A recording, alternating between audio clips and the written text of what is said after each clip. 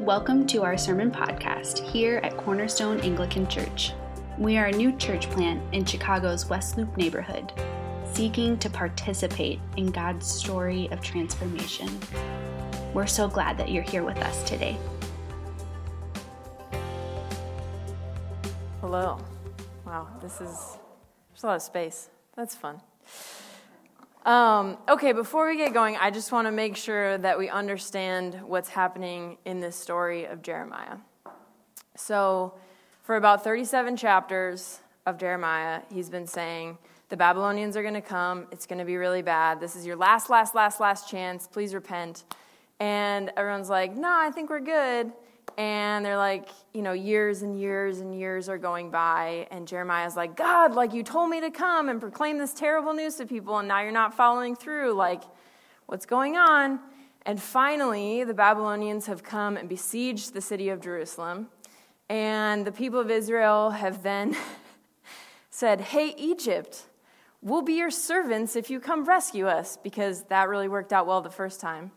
And Egypt is about to come, so the Babylonians have removed for a little bit, and Jeremiah's like, let me go check on some land, Got to see a guy about a horse, but land.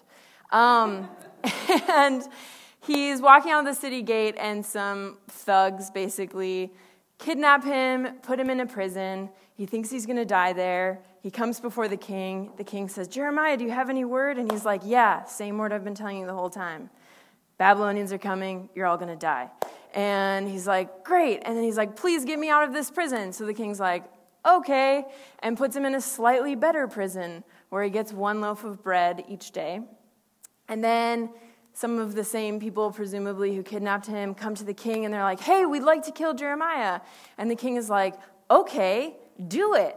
And so they grab Jeremiah, and they take him, and they throw him into a cistern and leave him there to die a slow, painful death in isolation. And then a Cushite comes to the king, and he's like, hey, we should save Jeremiah. And the king says, okay, do it. And so he goes and he rescues Jeremiah out of the cistern using the rope and the clothes. And this passage stirs something in me that's a little bit hard to put words around, and that's relatively angsty. So I turned to the medium I have for angst since junior high, which is mediocre poetry. So I'm going to read you this spoken word that I wrote after reading this about 6 months ago. When God gives me a word, I speak it no matter what it costs, but it doesn't matter.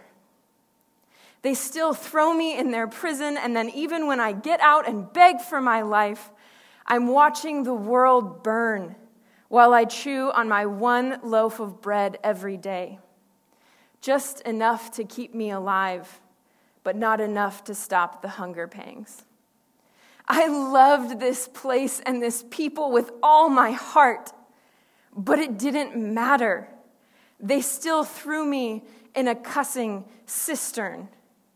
And here I am drowning in the rot and the muck and thinking, why, God, why?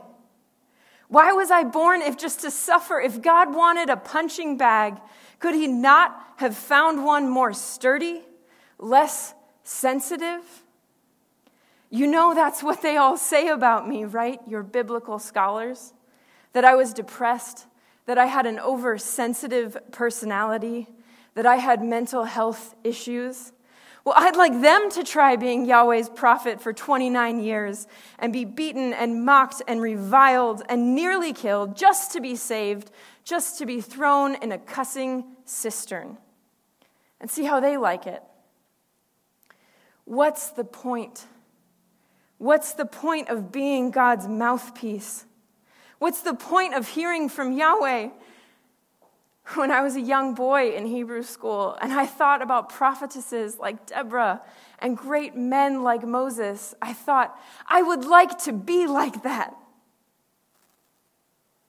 And when the word of God first came to me, I thought myself so blessed. And now I'm in a cussing cistern. Moses was never in a cussing cistern. I guess some mouthpieces have all the luck. Why, God? Why? What's the point? Fine, you know what? It's fine. I was fighting it. Something weak, something terribly human in me. I gave in. I begged for my life. But this time, I'm not going to fight it. They want to kill me. They want to send these weary, tormented bones down to Sheol. Do it. And may the wrath of the Almighty and the anger of his wrath be fierce. May all that he has proclaimed over you through me be as he says and more. May you watch your households burned and your children carried off into a foreign land to serve foreign kings. May you see all that you love taken from you, even as you took all that was good from me. I won't fight it anymore. Here I am, Jeremiah. Let me die. Jeremiah, is that you? Take these rags and put them under your armpits, and we will lift you out of this pit. We have come to save you. Oh, good grief. Have you ever felt like that? Isn't that how we feel lately? What's the point? God, do you even care? Why do I even bother being faithful if this is where I end up? Viktor Frankl, a Holocaust survivor and psychologist, wrote a book called Man's Search for Meaning. And in it, he recounts story after story of people who were able to endure incredible suffering because they could find meaning in it. And he theorized that if you can find meaning, you can metabolize even the worst suffering. You can endure and become a happy and healthy person afterwards. But what meaning is there for Jeremiah here?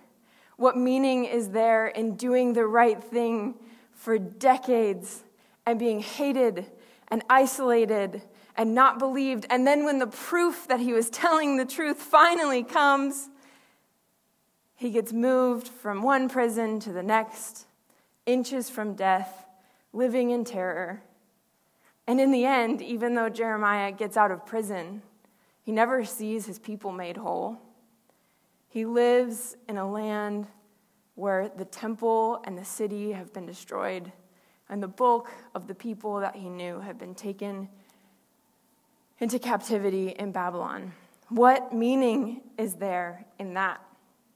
What meaning is there for us? What meaning is there in a global pandemic and now nearly a full year of isolation, boredom, anxiety, 1,000 awkward conversations getting consent to give our close friends hugs, feeling our own aerosolized spit dry on our chin and lips, stupid fights with our spouses and our roommates, and shouting into the echo chambers of the internet, knowing it won't work, but hoping somehow, something, somehow will change when it never seems to. Where is the meaning in that? What's the point of all the pain? God, do you even care? These are not the most painful questions I've had to ask God, but they are very close. They're very hard to tolerate. And so before we go any further, I want to take a moment to try to connect to each other so that we can go through this together.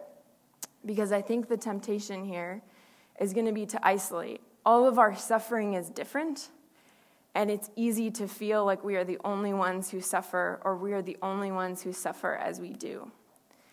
And so before we go into this tension to try to hold it and to try to face these things, I want to ask a few questions, and I'm actually going to ask you to raise your hand if you can relate to some of the things that we're saying so that we can visually see where the people around us are. How many of you can relate to feeling like you're at the bottom of a cistern? And how many of you can relate to feeling like maybe God doesn't care after all? How many of you are not really sure what the point or what the meaning of this is anymore, or have asked that recently?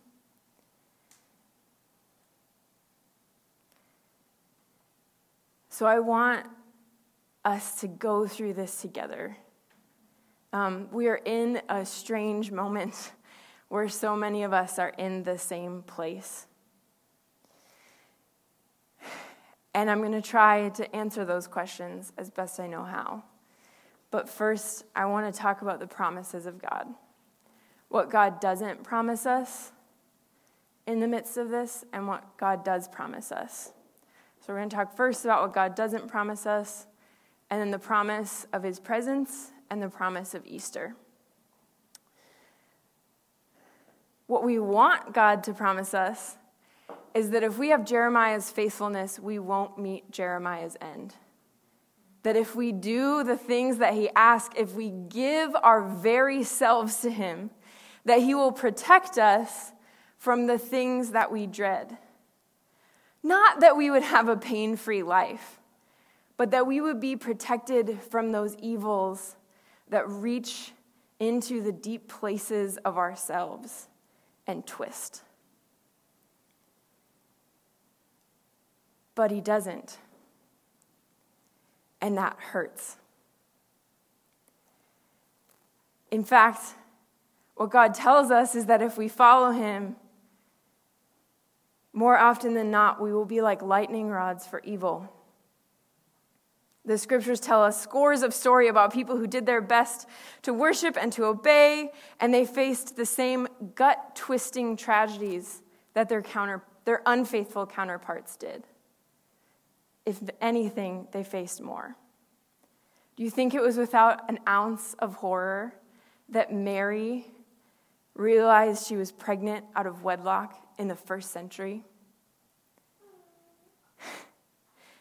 I don't envy the life that Paul lived, not in its reality of fear and constantly running from people who were trying to kill him, and imprisonment and beatings, and being distrusted by the people he gave everything for. Moses may not have been thrown into a cistern, but he did spend the best years of his life wandering around in a desert with people who complained all the time. God doesn't promise us that he'll protect us from the evils in this world that we dread the most. And we have to accept that before we can go any further. And it's important to note, too, that there's someone else that does promise us that they'll protect us from the cisterns. Idols. Idols are going to promise you that they can protect you from the evil that you dread. But they're like cosmic con artists playing on our fears and playing on our deepest desires. If what you want most in the world is for your children to grow up safe and happy, then the idols will whisper to you, just give a little more of yourself to the worry, to the parenting books, to the telling yourself that you're a bad parent, to the shame, and your kids will be okay. And you keep giving a little more and a little more. If what you want most in the world is to be successful, to do something important, just give a little more of yourself to the work, to the effort. Give a little more of your energy. If what you want most is to be accepted, they'll say, just give a little more of yourself to that insecurity, to that voice inside that pushes you to try harder and worry more about what others think of you. If you want a perfect marriage more than anything in the world, then the idols will whisper to you, just give a little more of yourself. Keep micromanaging your spouse or yourself, or give a little more. But they never deliver. Like addicts, we keep coming back and giving more to get less until we find ourselves empty and broken in a lump on the floor. And so admittedly, these are not great choices. But what we need to understand is that evil will touch us. It will touch you and the people that you love and your dreams and your friends and your children. And you can face that trusting God, who promises that he'll be with you and who promises that after death comes new life. Or you can try to run away from it and give yourself to idols who will take everything and give nothing in return. God doesn't promise to protect us from the things we dread most, and that hurts. But if you want Jesus more than anything else in this world, then suffering can never be truly meaningless. Now, I want to stop before we go on and say that evil is still evil and suffering grieves the heart of God. We are all too tempted to silver lining this problem and to try to pretend like being in the bottom of a cistern almost dying is really not that bad after all. Maybe I'll write a book about it someday and it'll help lots of people. This is not God's attitude. He is grieved by evil. He weeps with you and for you. But there is something that happens in suffering for the Christian that can happen no other place. And it's where we find our true selves, and it's where we encounter Jesus in ways we can't anywhere else. And there's all these verses that seem either stupidly optimistic or strangely mysterious. Like Paul's words, "I am glad when I suffer for you in my body, for I am participating in the sufferings of Christ that continue for his body, the church." Or James, the brother of Jesus, who says, "Consider it pure joy, my brothers and sisters, whenever you face trials of many kinds, because you know that the testing of your faith produces perseverance. Let perseverance finish its work so that you may be mature and complete, not lacking anything."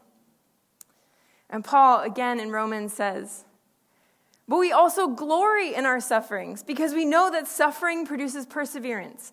Perseverance, character, and character, hope. And hope does not put us to shame, because God's love has been poured out into our hearts through the Holy Spirit, who has been given to us."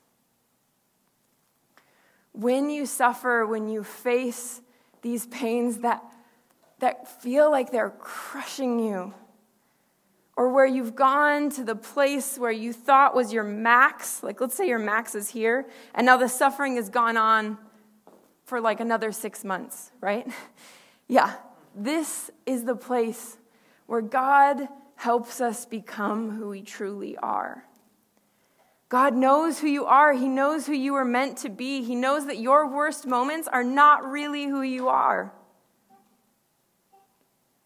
And in suffering, he grows the ability to be your true self in all situations. But I think more important than that, it's in suffering that we encounter Jesus in a way that we can't encounter him anywhere else. Because Jesus is near to the brokenhearted in a way that he simply is not near to the wholehearted. And so when you weep and grieve over the death of family and friends, you can encounter Jesus, who wept at the tomb of his friend Lazarus, and you can meet him there. And when you weep over the folly of people who can't be bothered to protect their neighbors by wearing a mask, you can encounter the Jesus who looked over Jerusalem and wept and spoke of the way that he longed to gather this stubborn people to himself. And when the anxiety of it all becomes too much and you find its weight bearing down on you, you can encounter Jesus, whose anxiety in the Garden of Gethsemane was so intense that his sweat was like drops of blood.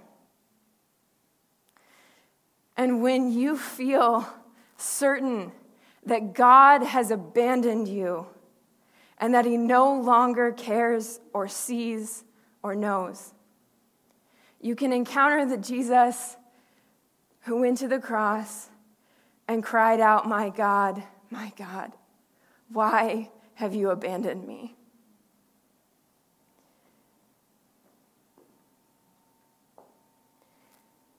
Jesus is with us when we suffer, and we can encounter him in suffering in a way we can encounter him nowhere else. And it is good. It's slow, and it's painful, and it's costly, but it is good. Now, I know what some of you might be thinking if you're like me. If God is so star-spangled awesome, why can't he give us the good stuff fast and without all the pain? It's a good question. And here's the answer. He wanted to. That's why he made this whole world and put his very self inside of us. Because he wanted that for us. But humans, we invited evil and suffering into the world, and we invited it into ourselves. So God had a terrible choice. And we see this in the account of Noah. He could get rid of evil and suffering only by getting rid of us. And he wasn't willing to do it. And so instead, God waited patiently, and he watched as his people suffered and wandered off and rebelled until the right moment to send Jesus so that we could find a way out of this impossible predicament. And Jesus did something incredible that can only be explained through balloons. So,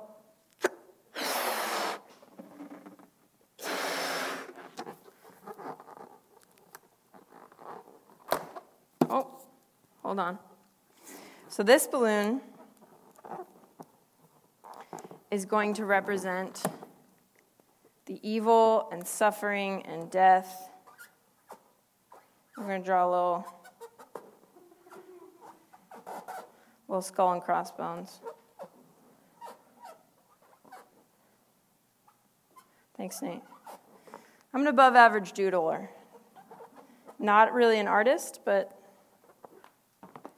okay. So evil and suffering enter the world through humanity's invitation. And what we see that this means throughout the rest of Scripture is that humanity cannot actually escape this death and evil and suffering. They're bound, humanity is bound to evil and death and suffering. So that no matter what humanity does, this evil is going to follow them around until finally they die. Okay? And the only way, like we said, God can't rescue humanity from this without destroying them. Maybe imagine like this is like an artery, and you cut it, and like they bleed out or something. It's a little graphic, but okay. So what Jesus does is he comes and he takes on our flesh, our humanity, including this little guy. And he carries it in himself. And he experiences the isolation and the anxiety and the grief and the fatigue and the hunger and the thirst of humanity and the suffering and the evil and the death. And he goes to the cross, and he's murdered by the people that he came to save. And then he's buried, and he spends a day in a tomb where everything seems hopeless, and where his friends put the cold, dead body of God in a cave with the last of their hopes. But what Jesus is up to during that time, oops, this isn't going to work.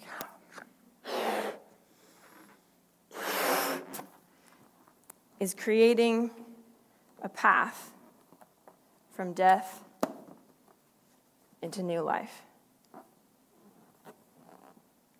And so while his friends grieve and they sit in the place that we are all sitting, where we are long past optimism and wonderful platitudes, and we think really for sure this time, we are done.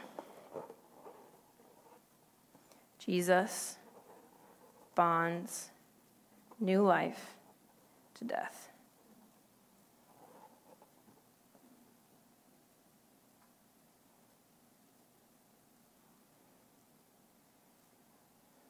So that now, for those who belong to Jesus, whenever they experience evil and suffering, it still hurts just as much as before. And there's this long day on Saturday of hopelessness and then new life. And so we move through this rhythm as Christians over and over and over again in our lives. We face tragedy. We go into a place of hopelessness, and then God brings good, new life bursting out of it. Far later than we wanted, far slower than we wanted, but it comes. Until in the end, we walk through the doors of death into new life. And then when the time comes, God cuts the cords of death finally and forever, and those who belong to Jesus live in the next age, a new life bursting forth into new life. And he destroys evil and suffering and this world and the people who are infected by it and have refused help.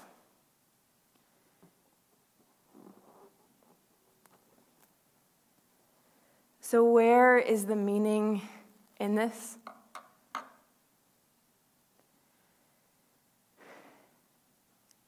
There was none before. But Jesus has come. And he has made it so that when we suffer, we can encounter him. And that when we suffer, we can look forward to new life. We can walk through the pain of it and the hopelessness until new life comes. What is the point of all of this? There was none. We were destined to destroy ourselves and this world and one another for no reason at all until God intervened. And now all suffering bears a promise with it. Our very judgment has become our opportunity for redemption. God, do you even care? God cared so much not only about you and your suffering, but even about your feeling of being God-forsaken. And he sent his son, his very self, to come and to take all of your pain and to experience it, and even your God-forsakenness, this feeling of God abandoning you so that he could walk with you through all of it into new life. It doesn't make the suffering go away. I wish it did. And it doesn't make evil good. It shouldn't. It doesn't mean that the pain stops or that it's going to be over tomorrow, but it does mean that there is a basic level of meaning for the Christian in suffering. It means that something happened at Easter and that new life is coming. Easter is coming, and it will always come. So hold on. In the name of the Father, and the Son, and the Holy Spirit.